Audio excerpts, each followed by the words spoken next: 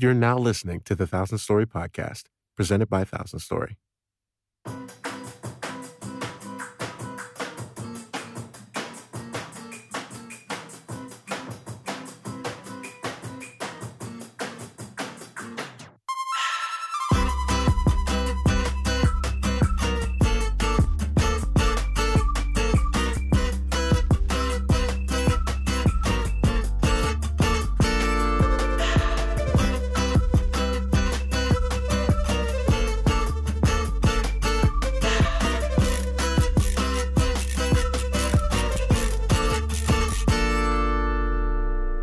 Welcome to the Thousand Story Podcast. We are your hosts, Najee and Luis.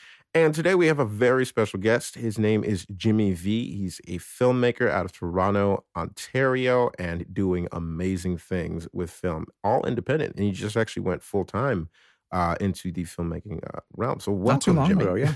What's up? How's it going? But you can hear us okay? Yeah. Okay, cool. So we're syncing it up on our side, making sure everything's good. All right, so we're clean. So we're switching over to the clean link now. Perfect. Right. Yes. Dope. Jimmy, how have you been? Good. Just been working, Yeah. trying to keep busy. Yeah. How about you guys? What you guys been up to? That's a quick one. A lot. So much. Jimmy, so you were recently in New York. What? Yeah, man. What was good? Hanging out with you. That was a lot of fun. No, it was. Yeah. It was good catching up with you. Yeah, no, it I was. was just down there to just vacation a little bit. Also, I'm trying to like keep myself everywhere else Mm-hmm. these days. Like Yeah. I'm trying to be in other places in the world with my work. So I'm just trying to move around to other places like New Nice. York. I was filming a little music video down there. Oh, cool. Who were you working with? If you don't mind me asking. I was working with a girl named Annie. Her name is Annie, and she just sings and makes music. Dope. Yeah. That's awesome. She's a cool girl out there, and I've got a lot of friends out there too. So I just like honestly went there to connect with a few people. Connected with Olu. Yes. Yes, Olu Yeah. Bliss, the homie. That guy's amazing. That new track you just put Console. out was dope. Was very Elliptical Carousel. dope. Yeah. Oh yeah, it's so good. When I yeah, heard it, I was that like, one. Who was the producer? I forget. Like, I don't know how to say his name, man. I know his real name, Satoshi. Satoshi. Yeah. Satoshi. He's from Japan. Fritos.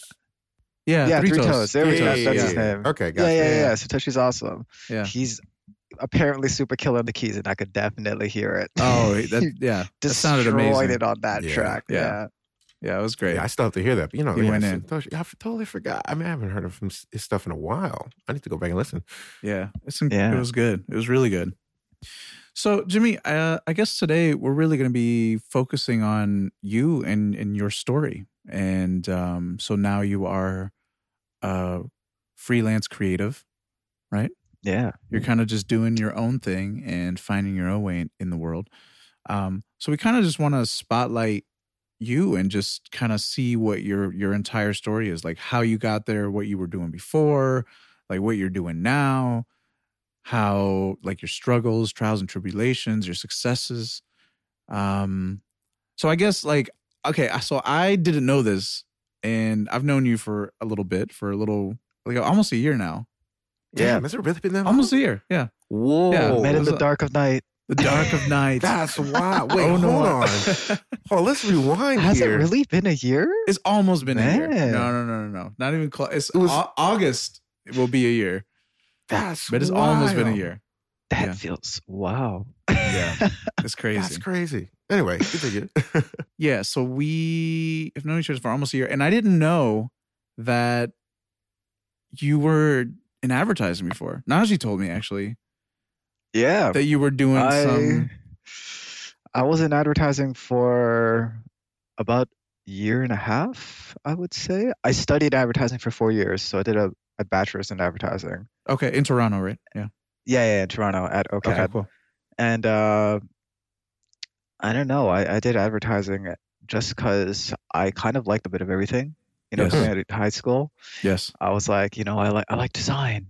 I like illustration. I like photography. I like Yes. film. I like all these things, but I couldn't choose. And the decision had to be made so quickly. So I just went into advertising. And because That makes advertising sense. had a bit of everything, and Yeah.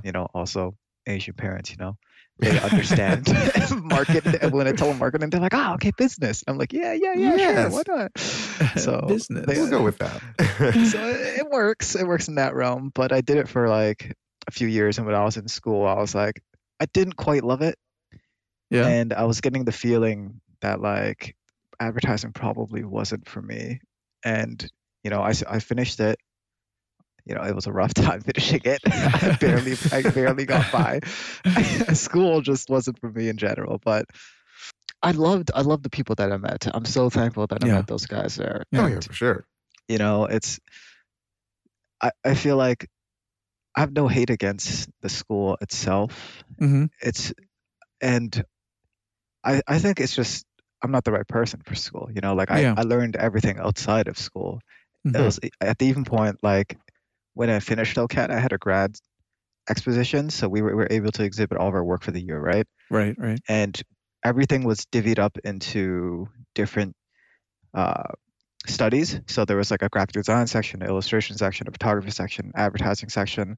So I was in the advertising section, but I was like the pony in the crowd. I was literally the guy who had no advertising work at the end of his exhibition. Everything that I showed was like things that I did outside of school. All the Interesting. photography that I've Interesting. done, all the other art direction stuff that I've done. Right. So at that point, I kind of knew that like advertising wasn't for me. But I graduated, and I was like, man, I kind of need a job. I got student loans. I got to pay that stuff off. So I really needed to like feel out whether advertising was for me. So I went Right. in and I did it for about a year and a half.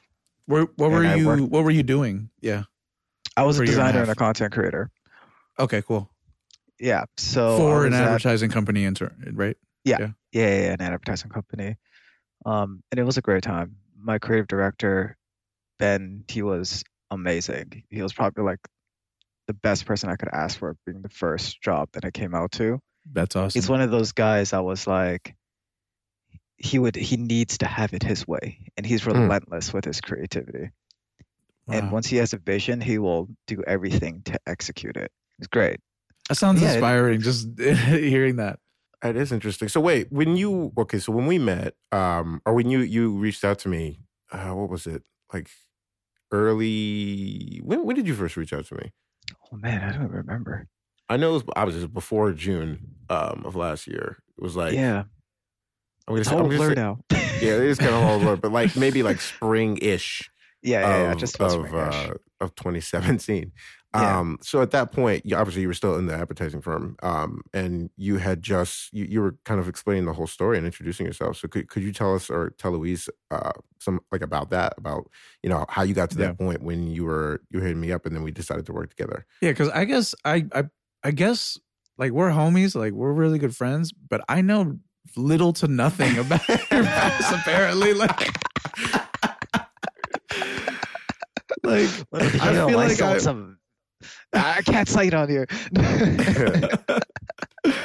I just failed as a friend. Like I failed to ask anything important. Like I feel so bad. It's okay. It's okay. But it's funny. Like I guess what I did and like how I got there, I like I wasn't feeling it, right? Of course. Mhm, mhm. And it was no hate. Like my job was great. I worked like the best hours. If there anything came Right, up family wise, I'd be able to leave at any given time. Everyone was super understanding. The culture there was amazing. My friends there were amazing. The pay was great. Right. When I told my friends about my job and then months later I was like, I'm leaving, they were literally like, what?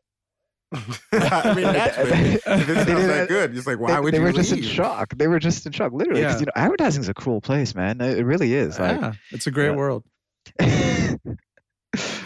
it's also a world where, like, when you first exit and enter into advertising, you're probably not going to get like a good paying job. You're probably going to get overworked like crazy. Oh yeah. And that was very common yeah. for all my friends. So like, my job was like a 1 in a million. It really was. So I don't know. It's kind of a dumb story as well, but like Hey, when I we was like dumb Yeah, stories. I Those want ones to. are I good. want to hear it. I want to hear it because I've never asked. So so I've, this is I've my first time learning all of this. yeah, yeah. So I've always been like a huge fan of music. Huge fan. Music's been a big Right. part of my life. When I was younger, I Okay. danced. You know, I remember watching So You Think You Could Dance, learning. And watching like a B-boy Lazy Legs, and I was Hold like, up, wow. you were a dancer, See, Yeah. I'm telling you, it What already is- gets interesting. Jimmy? Who are you? This is Jimmy's story. God. Continue. Sorry. Okay, all right. I'm sorry. I keep Yeah, interrupting. it's all good. And then, yeah, I remember watching B-boy Lazy Legs, and I remember watching him dance, and I was like, you know, at the time in life, I was very young. I was very like, I had no confidence really. Mhm. And I remember watching him, and I was like, wow, this guy who's paralyzed from the legs down was able to dance. And eventually, I just watched a few YouTube videos when I was younger, and I learned how to dance. That's what it was. And then music just became a part of me. You know, it became my identity. Yeah. It became the thing that got me through a lot of life. And I remember when I was younger, I didn't get to watch a lot of TV and everything, but like I remember watching. This is the embarrassing part. I remember watching Britney Spears Toxic. And Britney Spears Toxic, that was my Okay. first time Okay. watching a music video. Okay. I thought you were gonna say something else. That was the moment I knew. It's the moment I knew that she was the one.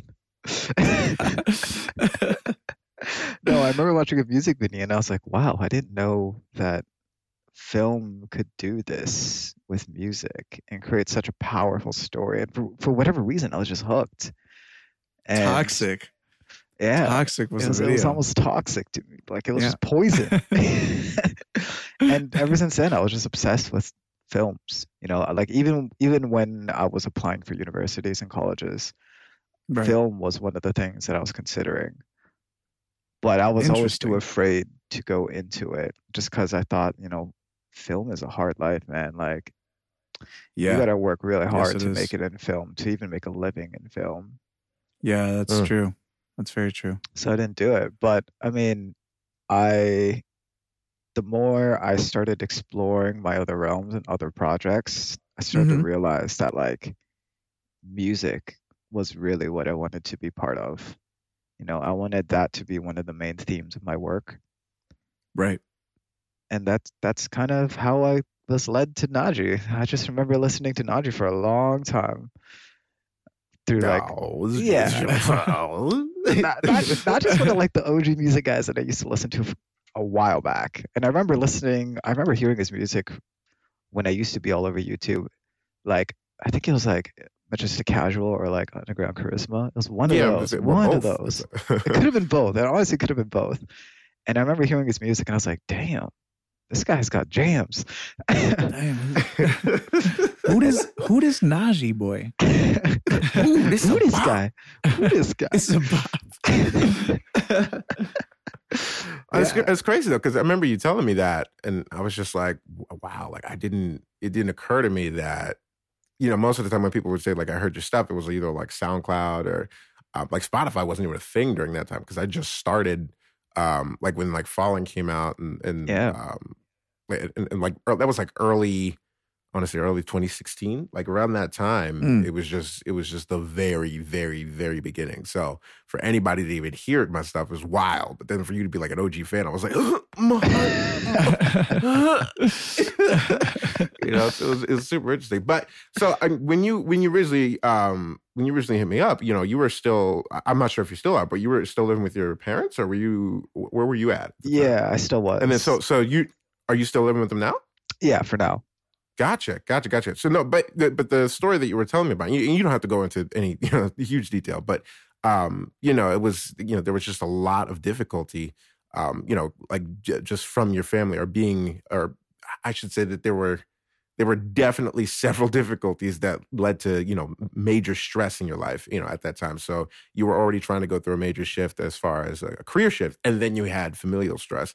So for you, how would you say that the transition from I guess one sort of stress to another. How did you deal with that? How did you cope with kind of like or juggling all sorts of different shifts in your life? Yeah, that's a hard question. It's definitely a hard question, and it's gonna result in a very long answer. But that's okay. We're here for long. My entire life has been kind of like ups and downs, for sure. And it wasn't just like emotional stress, it was also financial as well, Right. And my life has kind of been up and down in those regards. Like a few years ago, I was essentially almost homeless. And like we lost our house. But that time in my life was just not a very good time in my life, to say the least. And I'm not one of those guys who are like, every day is sunshine and rainbows. And we talked about this too. I remember we did talk about this. Yeah. Sadness is a real thing. It's a thing that's going to happen to you no matter what. But it's about understanding that, through the sadness, there's going to be better times. And, although I was very sad in that time and life wasn't the greatest, eventually I started picking myself up. And I really started to realize that, like, no one's going to pull me out of this state but myself, just like I did all the other times. And, even though money-wise I wasn't there, family was like falling apart. And, even there's, my girlfriend like left me at the time, and it was just not a good time. But, I pulled through it all, and eventually I got a job, picked up my life together, and I started working. And I just took it like one day at a time. And it was the same with, today. I'm still going through a bunch of different things. Like I'm transitioning still into like a full-time filmmaker, Right. And speaking of that, when did you officially make that switch? When was what time did you like officially go from like nothing of just full-time creative? Because that's a tough choice. I mean, to leave like a full-time job and then go into full-time like into unknown territory, essentially. Yeah. Yeah. I went to Japan for 2 weeks, I believe. Just about 2 weeks. And like this year or last year? Last year. Last year, gotcha. I was like July, I believe. June or July. Okay. Yeah. Oh wow. That was like right after we'd filmed the thing. Yeah, it was literally right after we filmed. And I went to Japan. Oh wow. For like 2 weeks. And that was a big change in my life. That honestly was. After shooting the Naji video and then going to Japan, that was huge. I took a lot of time to think about my life. I basically was able to just step away from everything and just look at my life as a whole. And I just saw that, like, I was content with what I had for sure, but I wasn't necessarily happy doing what I was doing. And that was really affecting me, So absolutely. No, I totally get that. Even if you have the financial security, even if you have like you're knocking out the kind of the stress checklist or stress avoidance checklist. There's just some things that aren't fulfilled. When you're neglecting an entire half of your creativity. You want it to be in music videos or do music videos as a filmmaker. And if your daily life is not yet, that itself kind of builds the stress. So I can totally understand why that would. Why you would kind of walk away from, the security, the peace of mind of having the stable job. Even though it was a creative job, it still wasn't yours. It was somebody else's. It was work you were doing for somebody else in a different, for a different purpose. Yeah. So, I applaud you for, actually taking the jump and just going into what you actually want to do, because that takes a lot. I did the same thing myself last year. And it's funny because, I didn't actually, I had planned to do it in November of last year, but then I ended up having to do it 3 months early because my job let me go. And I was like, oh okay, guess we're just doing this now. You know, and that kind of like nervousness, that kind of stress was real. But there was also this kind of, you know, this sense of freedom. It's like, oh, I'm really able to just do whatever I need to it's now. exciting. Or I can do what I want. Exactly. It's just super exciting to know. It's nerve-wracking, but it's still exciting. And, you know, I'm just really glad that you were able to make the switch. You know, there's still going to be bumps, ups and downs, but, you know, at least you're here and you're still kicking. For sure. I mean, that's the most a big part for thing. me was like, when I was working there, I tried everything that I'm committed to. I try really hard to do my best in, but I started to realize, you know, I'm never going to do the work that I really want to do.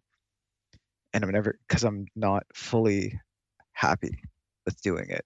Right. So, you know, I loved my team there, and I felt like I was almost responsible. So I didn't want to have them face or work with someone who like knew they didn't want to be there, because I wouldn't be making the best work and they wouldn't be getting the best work, you know? So I left. Right. That's what it was. I handed in my 2 weeks, and it was honestly the greatest feeling of my life. It really was. Like, I felt just so much lighter. That is always the best feeling. Yeah. Yeah, I would imagine. I've been at a point. I mean, luckily you kind of left on good terms, because I've been at a point. I've pretty much left every job I've left at a point of like, all right, I am done with this shit. Like, I am done. Yeah, for the most part. Yeah. You know, so like, I'm out of here. Yeah, it's really good that you were able to just leave on those good terms, and not that you were like not leaving the door open necessarily, like if you need to go back, but just to leave it on good terms and kind of end that chapter in your life. That's, you know, that's always a testament to the character of yourself, to the character of the people around you, that you could still, you know, kind of have respect for them, have respect for what they do, but just know that you need to move on to the next point peacefully, you know. That's really, really nice. Also, I wanted to ask you, so your kind of filmmaking style, you know, for me, the thing that attracted me towards your work was that it was, you know, obviously it's very detailed, very meticulous and meticulously crafted, but, you know, you have a very, very good eye for cinematography, or as far as like telling a story through visual pieces without even needing like a voice, you know, just looking at like several objects in a room and being like, these things have a story to tell. You know, how can I film this in a way that really, really makes this thing speak without speaking? And I was wondering how you kind of developed that, or if you could tell us some about that. Honestly, I think everything that a creative does is through years and years of like cultivating your taste. That's what it is. Watching, consuming a lot of things, but more than just consuming, understanding. So that's a big part of everything that I do. You know, like, you know, since I didn't grow up with money in my pockets all the time, I had to focus on things that didn't involve money, which were things like art direction, storytelling, concept, styling, creative direction, you know, like editing, color grading. It's like all these things were stuff that I had to focus on. So over the years, that's kind of what I developed my style and focus on, you know, just nailing things down like color palettes and art direction, wardrobe, all that stuff. So all those little bits really like come together to build a film. Yeah, absolutely. I would say there's just one guy on YouTube. I think his name is like DSLR Film. It's not DSLR Film School, but there's this one guy that really kind of solidified that point for me, where, you know, like filmmaking or making a good film isn't just about setting your camera to, you know, 24 frames per second. There's so much. It's a DSLR film guide, right? Whatever his name is, like Simon Cade or whatever, the guy who like films on like T3i or whatever. Exactly, that guy. Yep. I learned a lot of my stuff from him. It's funny that he mentions that. Yeah, I've learned so much from him. You know, it's crazy because, you know, it's funny that you mentioned, you know, he was using the T3i. So for people listening, you know, the Canon T3i is like an entry-level DSLR. So it'd be like $200-$300. But it's like, you know, just like a consumer grade. It's nothing super special. But it is a DSLR, but it's nothing like great. But the stuff that he comes out with is incredible, because he pays so much attention to everything else outside of it, everything else that actually makes a film a film, you know, from the framing, you know, the composition, the storyboarding, you know, he takes that time. And that's something that I noticed that you do. So I was wondering if that was one of your inspirations, or if you've ever seen him for at all. Sure. Because you guys definitely... I didn't study film at all. In fact, I had no one around me that did film. I think I knew that Out of everything, I think I knew that. You were listening? What? Out of all the things I didn't know about you. Yeah, like I didn't study film at all. So like I had to learn from experience and the internet, really. Like, DSLR Right. Film Guide was one of the guys that I watched a lot just because he focused on other things outside of cameras. He focused on, like you said, like Absolutely. composition, storytelling, lighting, editing, sound, all of these things. He's one of the guys that I really watched a lot to learn this stuff because I had no one else, like everyone else that I knew was studying advertising or in design. No one was doing film. And you know what? It still kind of is like that to this day. I'm in a really weird space in my career right now where I don't know very many people who are doing film. So I've always just been doing it myself.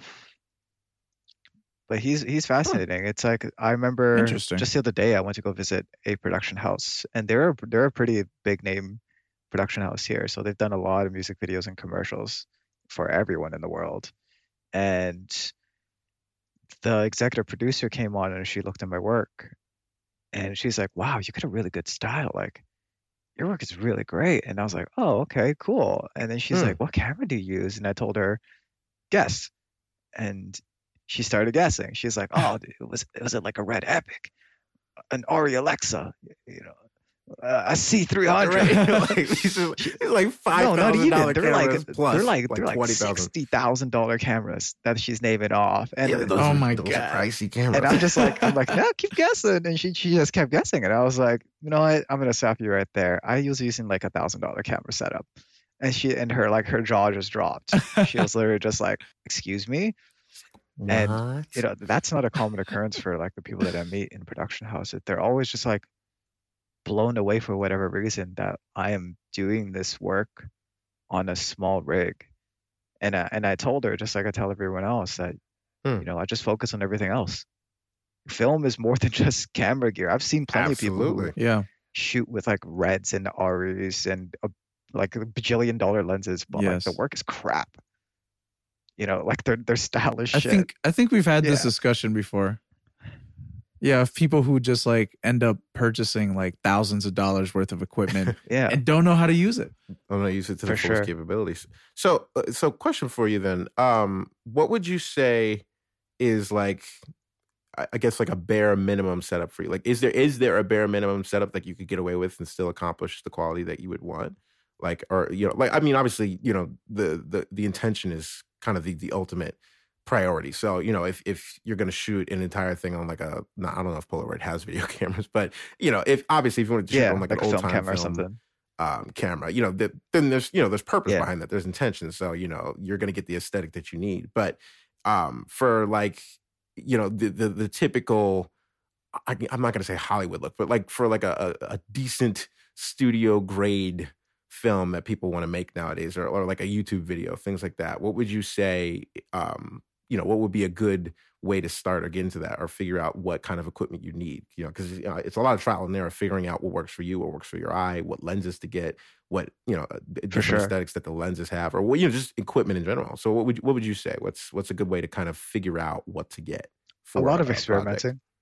A lot of being a filmmaker is like learning your tools in your kit and trying a bunch of different things. Like I tried a lot of different cameras, from like Nikons to Panasonics to Fujis. And it was the same way. Like people have this huge debate about Nikon versus Canon. But to me, it's like, it doesn't matter. It's whatever feels most comfortable to you in your hands. Whatever intuitively feels right. For me, the important things are that everything that I'm doing feels right. So the menus are good. I know where they are. The buttons feel right. The way that I'm holding the camera feels good. It's not clunky. And I could do it on really any camera. It doesn't matter. Like you can give me like a T3i and I'd be able to run at it and just start filming stuff. I just have to understand what I can and can't do with the camera. That's a big part. Understanding what are the capabilities of this camera, how far can I push this, is very key. Very, very key. Because have you ever run into like an issue where you've kind of reached the limitations of your equipment? for sure. Especially in things like editing and grading, you can only push a file so far. And that's what those bigger cameras are for, really. Like they just have really intense files that you can push. And that's kind of interesting. The little barrier that I've faced.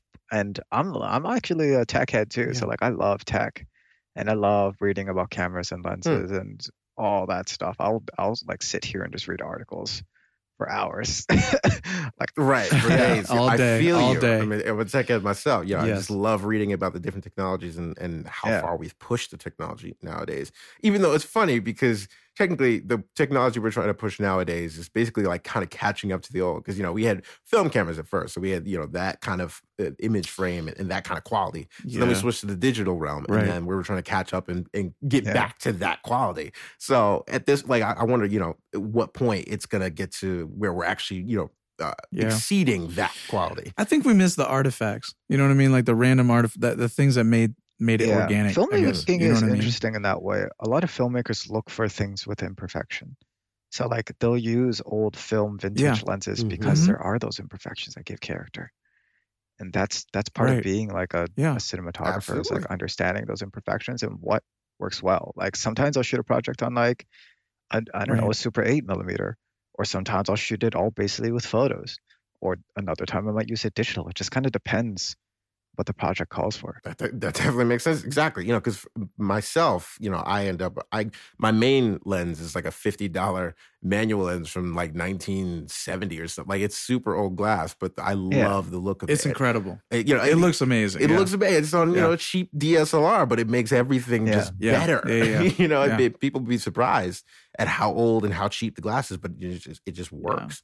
I mean, even in photography, like I see people like adding grain, or like, you know what I mean? Like adding like more organic elements like dust digitally. I mean, obviously so much better manual, like to do it organically, but it's coming back. Like there are more and more like apps that are coming out on, you know, iOS or whatever, you know, Google Play or Android that are meant to replicate like the old film style.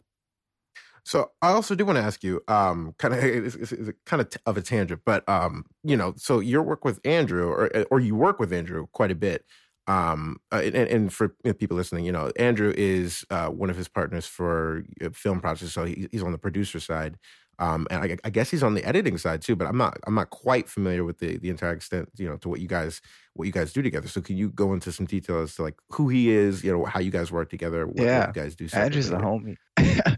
Andrew is the homie. That's who he is. He's one of those guys that I met. I'm like, this guy's a cool dude. I met him at like my grad show. One of my friends of a friend brought him, and he was with another guy named Clay. And I was like, yo, you guys are cool. And I talked to them and asked them what they do. And they're like, yo, we make shoes. And I'm like, wait, what? You guys make shoes? That's so cool. I've never heard of anyone making shoes here. Yeah. I don't think I know anyone who does that. He's the only person I know. Interesting. Yeah. And we talked about it, and I was like, damn, these are really cool. And eventually, like, we worked on a project together. We shot like a little editorial, did a little concept about it, and it was one of the greatest projects that I've done. It's still one of my favorite projects. It still is. And yeah, he's definitely more on the production side of things. Andrew's been pretty busy, so I haven't really been working with him as much these days. Yeah, he's been traveling. He's been traveling, getting his life together with other parts too. And yeah, makes sense.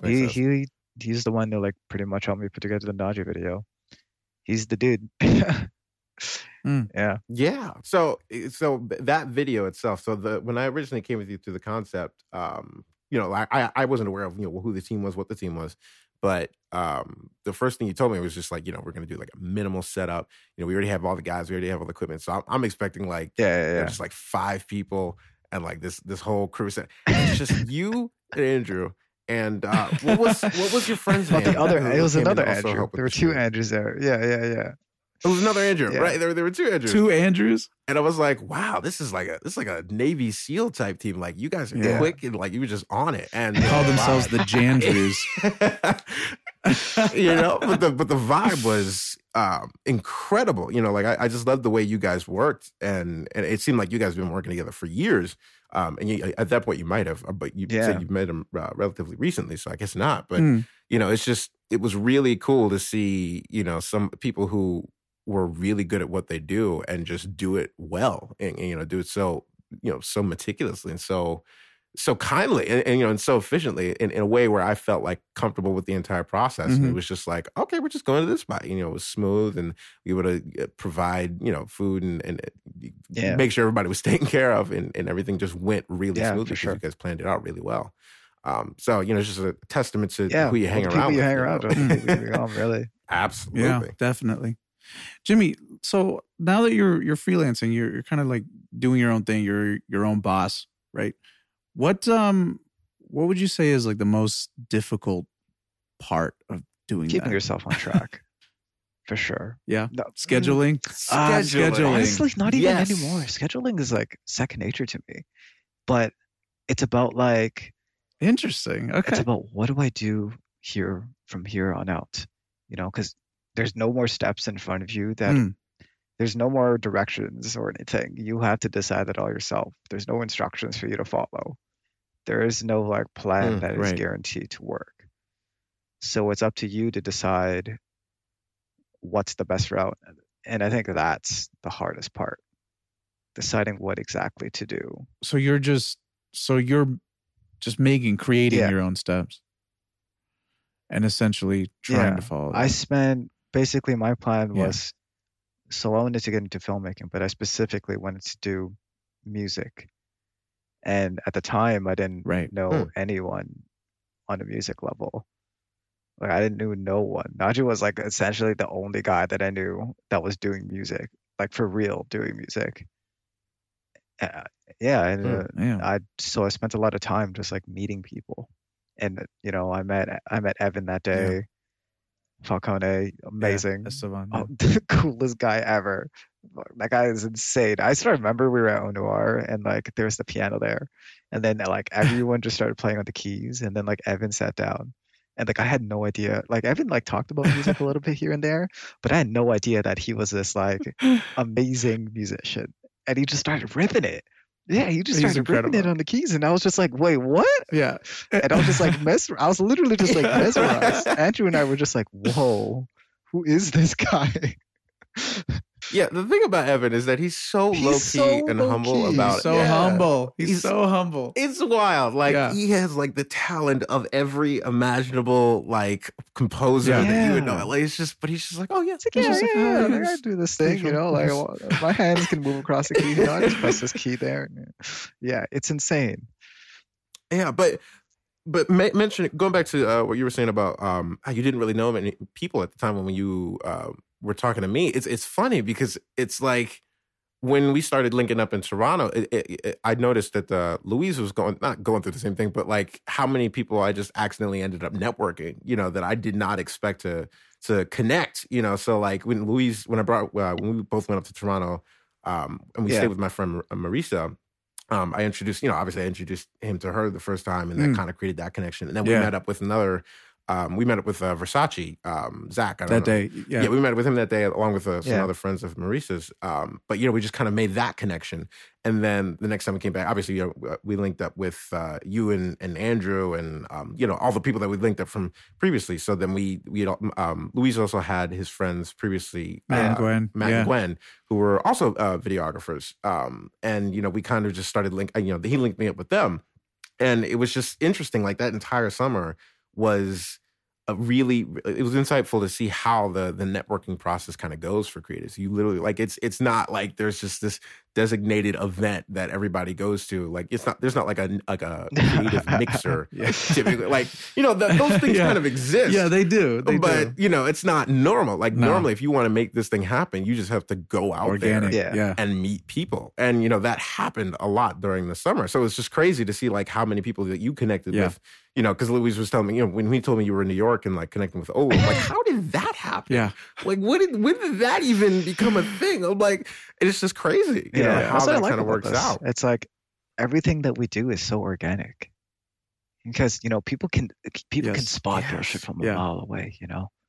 So like when I'm meeting these guys, like I genuinely just want to be homies with these guys, and it comes off that way because it's authentic, you know? I think that's probably the most important or most I would say like successful way of meeting people, or and strong, like the most beneficial way of meeting people. You know, because I kind of like operate under that same mindset. It's like, I'm not, when I try to meet somebody or like another musician for the first time, you know, I'm not sitting there like, you know, I need to collab with this dude right away. Like, let's collab, bro. Like, if you put that in a different context or just switch the words, it's basically being like, you know, let's work right now, or let's get into this relationship right now. Let's like just working. no pretext, nothing. Just like, let's do this because Business we just met each other. And it's just like, it throws people off, and it turns people off. It turns myself off, you know. So I try and make it a point to, you know, before I even talk about music. I mean, granted, you know, the context that we met through would be music, but I'm trying to befriend people. Like, I don't even want to work with people that I don't like. Exactly. That would make no sense. Yeah. Like, you know, it's just backwards. You know, you want to connect with people that you actually connect with. Like half of my musician friends, I haven't even made music with yet, because they're just so, you know, so tight. We're just so chill with each other that it just is like, oh yeah, I guess we got that thing. But like, yeah, I'm just trying to get some breakfast, bro. Like, you know, it's a really good way to approach it. Yeah, I think we talked about this the other day. It comes down to the character, you know, of the person. Absolutely. Of who you're hanging out with and what they bring to the table, like for you personally. I mean, like, you know, that they care about your well-being, they care about who you are, your growth. All that matters, you know. Apparently I'm not there though, like with you, Jimmy, because I didn't care to ask at all. I didn't care to ask. You know what? You didn't need to. We just felt it was there, you know? We could just say it was an intuitive thing. Yeah. Oh, that's too funny. Yeah. And it works the best that way. It really does. It's like all these people that I meet are like now really close friends, but they're, you know, everyone's looking, since we're friends now, we're all just looking out for each other. You know, if there's a project that comes along, that they'll ask me, because no one wants to work with anyone but their friends. Yeah. That's really what it is. That's true. Yeah. Ultimately. I mean, because I think I told, I don't remember who I said it to a while back, but somebody was like, you know, like, where do you see yourself, or where do you want to see yourself in like 5 or 10 years? And I was like, who do you want to work with in like 5 or 10 years? I was like, I want to be at the point where I'm just like chilling at my like getaway vacation house and just having tea with like Pharrell. Not even working, just like having tea, because we've already had that connection for so long. You know what I mean? Like, that's at the point where I want to be, where I'm genuinely like befriending people and actually making connections in the sense that like I'm forming bonds with people. Like, you know, music is dope and creativity is dope, but I am here. I'm in this because ultimately I had a vision for what I wanted to do with my life. You know, I wanted to travel. I wanted to meet people and make connections, but meaningful connections, you know, and I wanted to actually, you know, bring that human element of kindness and just genuine nature to my life. You know, music is an outlet for that. Creativity is an outlet for that. But those are the kind of like the tenets of how I want to live and how I want to introduce happiness into my life. So I'm always like looking for just genuine people to connect with and those types of friendships. Well, we do because we enjoy it, right? So why not enjoy the people that we do this stuff with? You know, have fun. That's a big thing. It's like, you know, it's art. It's creativity, man. Just enjoy it. If you're not enjoying it, it's not going to come off as something that you're really into. Exactly. Yeah. No, it'll show. It'll show if you're just trying to force it. Yeah.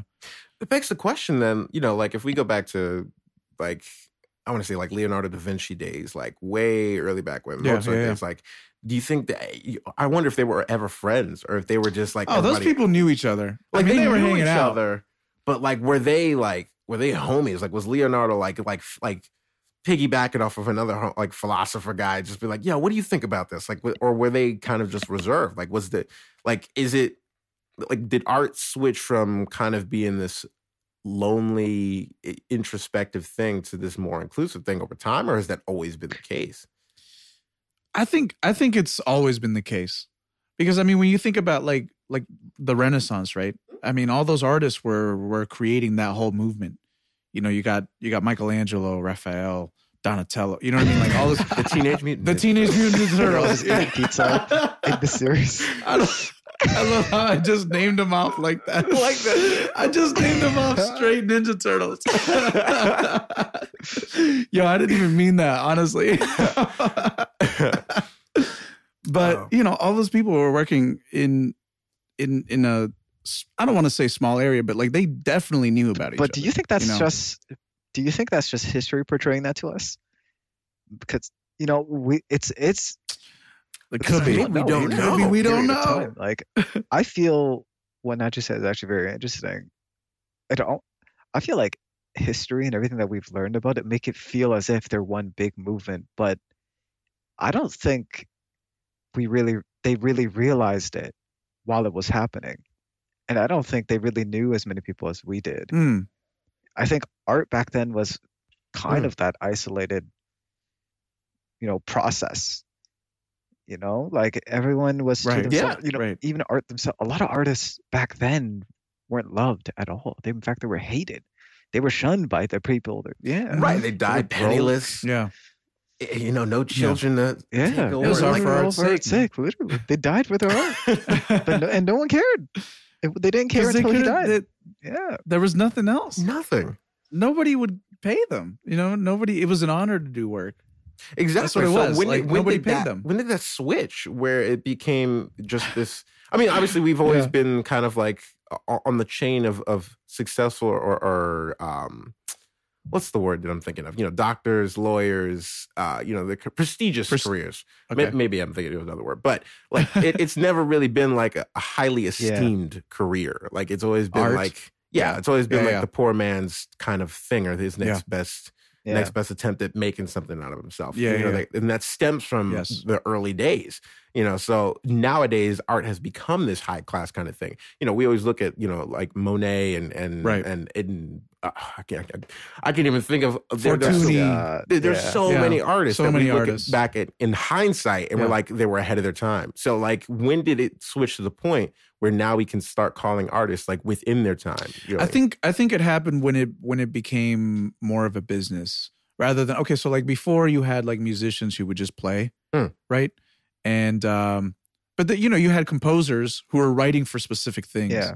They were writing for theater, like Mozart writing for opera, or you know what I mean. So he was definitely getting paid off of that. Yeah. Because he was just doing some like stuff for priests, in the church, Right. and then for the kings and queens at the time. So they were definitely making money, and he was at least. Mhm. But I think when it started becoming a business, people started reprinting sheet music, and money was coming in that way, and then all of a sudden you had like, oh, well, how are we gonna, we'll have royalties for that. Because how are the people going to get paid for writing the music? How are they going to continue writing music for us? Advertising and business Right. brought it all to the mainstream. That's what it was. Yeah. They literally wild branded to the me. culture of the arts That's crazy. and they sold it. Everything from concerts Yeah. And they to sold it. artworks to merchandise that became culture and it became engraved in our society. And I think at that point, that was when we could start, picturing these artists almost as celebrities. Yeah, something to be desired of. Right. Mm-hmm. Yeah. Yeah. Yeah. Yeah. And nowadays, you can actually look at somebody and appreciate their body of work now, as opposed to looking at them, as a heretic or something like that. I mean, obviously, there were a lot of different cultural shifts that happened. So we no longer like burn people at the stake and consider people heretics. But right. it was a slow but steady process. But it's just interesting to see where we're at now. How much we can prioritize happiness and take the risk. And even though we're not making. Or we could end up as the Mozarts of our times. It's in the end, a lot of these artists that we love and revere ended up penniless, ended up like just dead. That's like Van Gogh. Forgot. Yeah, you know what I mean. Van Gogh was virtually unknown, and then nowadays, he died, and then he became huge. Yeah, And nowadays we kind of have like a faster or several arcs rather than just like one kind of like, oh, that was a great art. Like they can be appreciated in our time. Yeah, which is cool. Yeah. By the way, I looked this up. Michelangelo definitely had interactions and conversations with Da Vinci and Raphael. Hey, there you go. I don't know about Donatello though. I don't know. People said that he wasn't accepted into Teenage Mutant Ninja Turtles. Knew it. He didn't pass the Kung Fu test. Yeah. Apparently there was like some sort of like rivalry that they had, like Michelangelo and Da Vinci sort of had. So I think it happens, man. I think it happens where there are periods where creatives connect, you know, and they change movements, you know. I think it just happens on a smaller scale back then. Yeah. Oh yeah. Definitely. It was way more one-to-one. Now, like you can just connect to an entire community just by one message on Instagram, you know? Right. It's like that's it's instant for us. It's instant. Back then it was much harder. You know, it's like you'd have to get on your horse. Then you have to go to church. Send a raven. Send a raven over, you know, smoke signals, whatever it might be. But it was much harder back then. I make art. The smoke signal's just like, I art, do you? And the way they spelled it was DOU question mark. Why OU is too much to smoke signal? I'm just saying. You're right. It's another letter.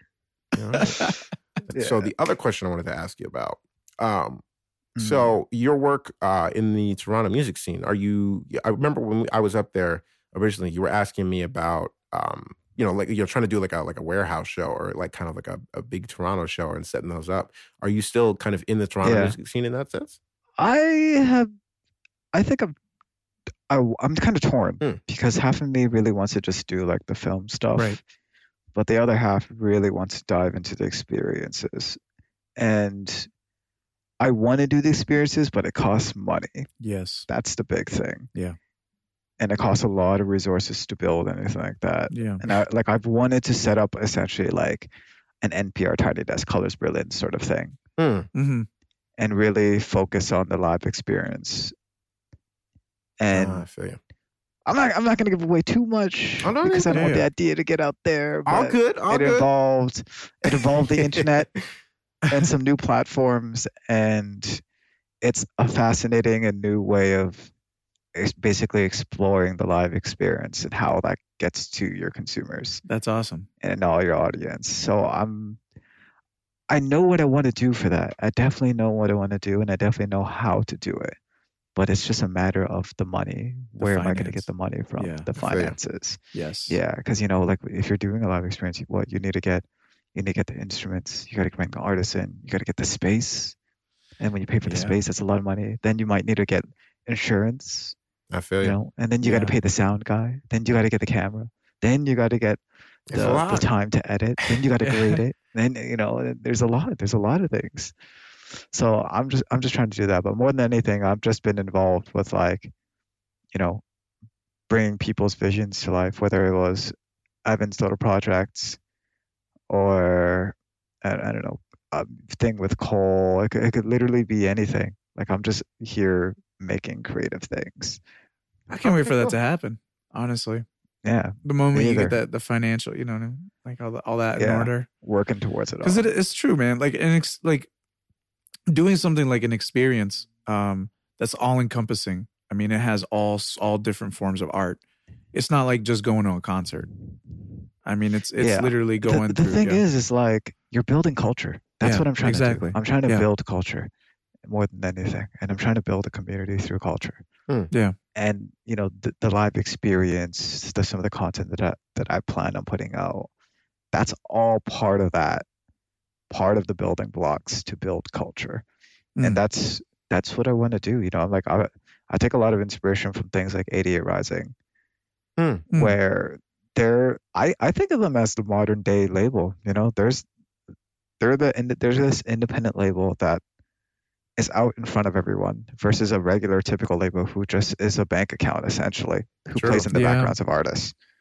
You know, I want to be a group of individuals that really bring this platform and put it right out in front for the artists.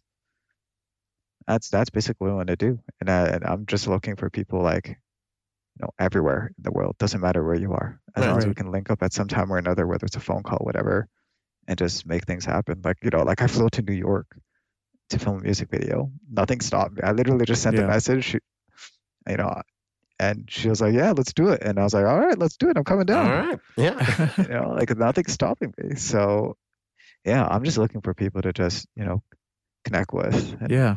Makes sense. people who just want to do the same things that I'd want to do, and then hopefully we can just do it together. Because there's no way that I can do this alone. There's Yeah. no way. Too many Absolutely. You things. need a team. You need Yeah. the team. You need the network. Yeah. Yeah, for sure. 100%. Speaking of which, well, actually, not really speaking of which, but when we ended up relinking back up the second time in Toronto, we went to this or for Louise's birthday, we went to the restaurant Au Noir. Au Noir, Yeah. which is for people who don't know, it is basically like this restaurant where you eat in pitch black, and all Yeah. the wait staff are blind, and they have to guide you through the restaurant, and it's amazing. Not because the food is really really It's good, good. Yeah. but it's obviously it's not like super fine dining, but it's more so the experience of eating blind and being completely blind. But from For that sure. process, Luis tells me that you kind of had like this epiphany. Can you delve more into that? Yeah, that honestly, that whole experience just changed the way I view all experiences. It was That's incredible. fascinating. Like we went in there and I didn't know what to expect. I knew it was going to be interesting, but and on top of that, to meet people under those circumstances where you literally don't see them, and all you have is their voice. That's literally that's all you right. have. Yeah. Just You their also voice. met people for the first time. Yeah. through Yeah. that. I literally saw your face for maybe 2 minutes before I didn't. And then I was like, I like thinking, I was like, I have no idea. Because I met you and Andrew and, well, Estevan, I kind of had met before, like, not too long. Like, we didn't spend that much time together. But yeah, but you and Andrew, I was just like, I feel bad because like I don't know which one's which. So like when we get out in daylight and I see your faces, like I don't know who's who. You just have to match the voice. That's what it was. Yeah, no, it was fascinating. It was even like I remember the moment like Najee went out to like go to the washroom, and then he was sitting beside me. At least I think you were sitting beside me. Right. He was sitting beside me, and then he got up, and I remember like just hearing the change in sound. Like my voice started to bounce more and felt like it went farther because Najee was gone. Like our hearing was super sensitive. Yeah. And our taste, even our taste was different too. Like just eating, we didn't know what was on your fork. We had no idea what we were eating. Literally That's no wild. idea. And that was fascinating. So that kind of changed, not changed. I think it solidified what I thought about music and experiences as a whole. Mm-hmm. I don't think these days that like just releasing a music video is enough. Yeah. It's like if you want to release a music video, you have to do, a PR strategy. Maybe there's an experience behind it. Maybe you're doing an event. Maybe you're selling merch. It's an extension. Mm-hmm. And I think it's music videos are one outlet to what you can do, but there's so much more that I think a lot of people aren't taking advantage of. And I think that's what makes the difference between an artist who's just doing it in their bedroom and someone who is taking this seriously. I think that's the push that you really need, not just like your art direction and creative direction as a whole, but your experiences, all of it. Absolutely. Like you look at artists like Daniel Caesar, and he's like him and his team, Sean Brown and everyone there, like they have galleries all over the world as they're touring. Like they're setting up art galleries of their merch, of their own content. Oh, And people are that's going super to cool. these things like crazy. And it's I've stuff never like been to that one makes yet. you feel connected. Yeah, it's amazing. You should That's Google it awesome. and just search it up a bit. It's fascinating what they do. It really is, and that helps bring character to the artist. They're not just a person making music. You get to know. You almost feel as if you get to know who the artist is as a person. Mm. That's Yeah. super cool. Man, and Yeah. all that from eating in a in a blank Yeah, Pitch restaurant. blank Black restaurant. restaurant. Yeah, Wow. that place brings us wonders. Yeah.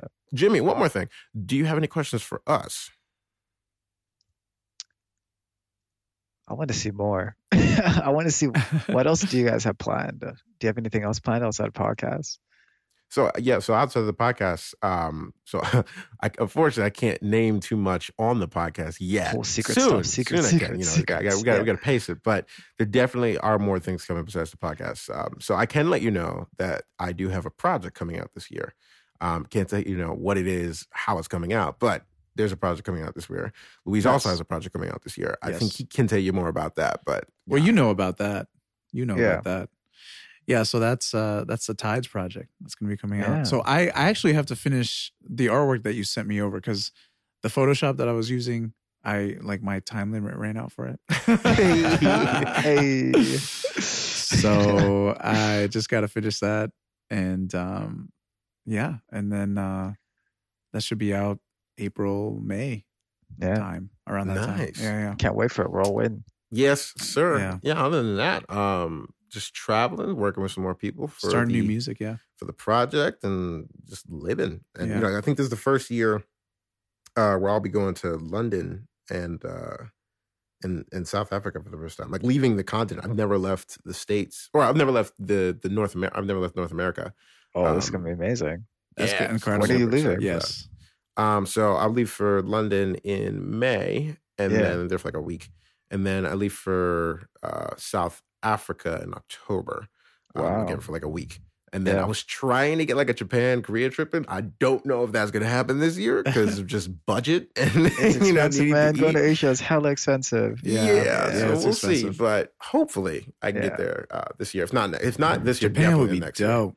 Yeah, Yeah, yeah. it would 'Cause be me, so and, me dope. and Martin and we were definitely talking about going Yeah. up there for like a Patches week, is 2 going to weeks. be there. Yeah, and Patches too. Patches. I want to is go there to gonna be make up a there. film, man. Like I was there. Oh, you know, yeah. Like I know. it's hard. Like when you're traveling and you're vacationing, it's hard to like experience, but also like film stuff. So I couldn't do it. Mm. Yeah. Like when I go there the next time, I want to just like make things while I'm there. You know, Yeah, that's Yeah. what I want to do. I just want to film, make some sort of art piece out there. Yeah. That'd be amazing. absolutely. That'd be incredible. Yeah. Yeah. Well, Jimmy, it's been an absolute pleasure chatting with you and catching up and just hearing some of your backstory. It's been, there's definitely, I wish we could get into more of it. Yeah. I wish we could delve into it, but that'll be for another time. But is Sure. there anything you want to say, anything you want to close out with? Obviously, we'll give you a chance to plug your socials, any other projects you have coming up or anything like that. Yeah, why not? I just want to say anyone out there trying to do anything in life and who's a little stuck on what they want to do, just look at your life as a whole. Really consider everything in your life and look at the things that you enjoy the most, whether it's the people, whether it's what you'd like to do on your side time. And really consider, should I just be doing that? Is it feasible for me to do it? And if it's not, how can I go about doing it? And just do it, man. You have, it's really cheesy to say, but you really do only have one life to live. Might as well live it doing something you enjoy and not hating every moment of it. True Yeah. words. I feel this That's it. on a Respect. spiritual level. So where can we find you? Where can we find you online? Where can we find your work? For sure. You can just find me at Jimmy VI. Jimmy for the 6, jimmyvi.com. I was born with it, okay, Drake? Don't hate me. No, you can just find me at Jimmy V everywhere on Instagram, on my website, Vimeo, you name it, I'm there. Perfect. Well, Awesome. thank you so much, man. Yeah, no worries. Yeah. I miss you, man. Oh, I miss you guys too. We'll catch We'll you be back. back. Don't We'll worry. see you in Toronto soon. Well, that's it for this episode. If you have any burning questions or topics you want us to talk about, hit us up on the site at thousandstory.co/contact or follow us on Twitter and Instagram at thousandstory_. That's an actual underscore, not the word underscore. And if you want to know about our lives outside of the podcast, you can follow us on Twitter and Instagram as well. My handle is at Mr. Najee Boy. That's MrNajiBoy. And I go by at El Pontillo on Instagram. That's LPONTILLO. And at Luis Pontillo. That's LUISPONTILLO on Twitter. And you can find that information on the website at thousandstory.co/podcast.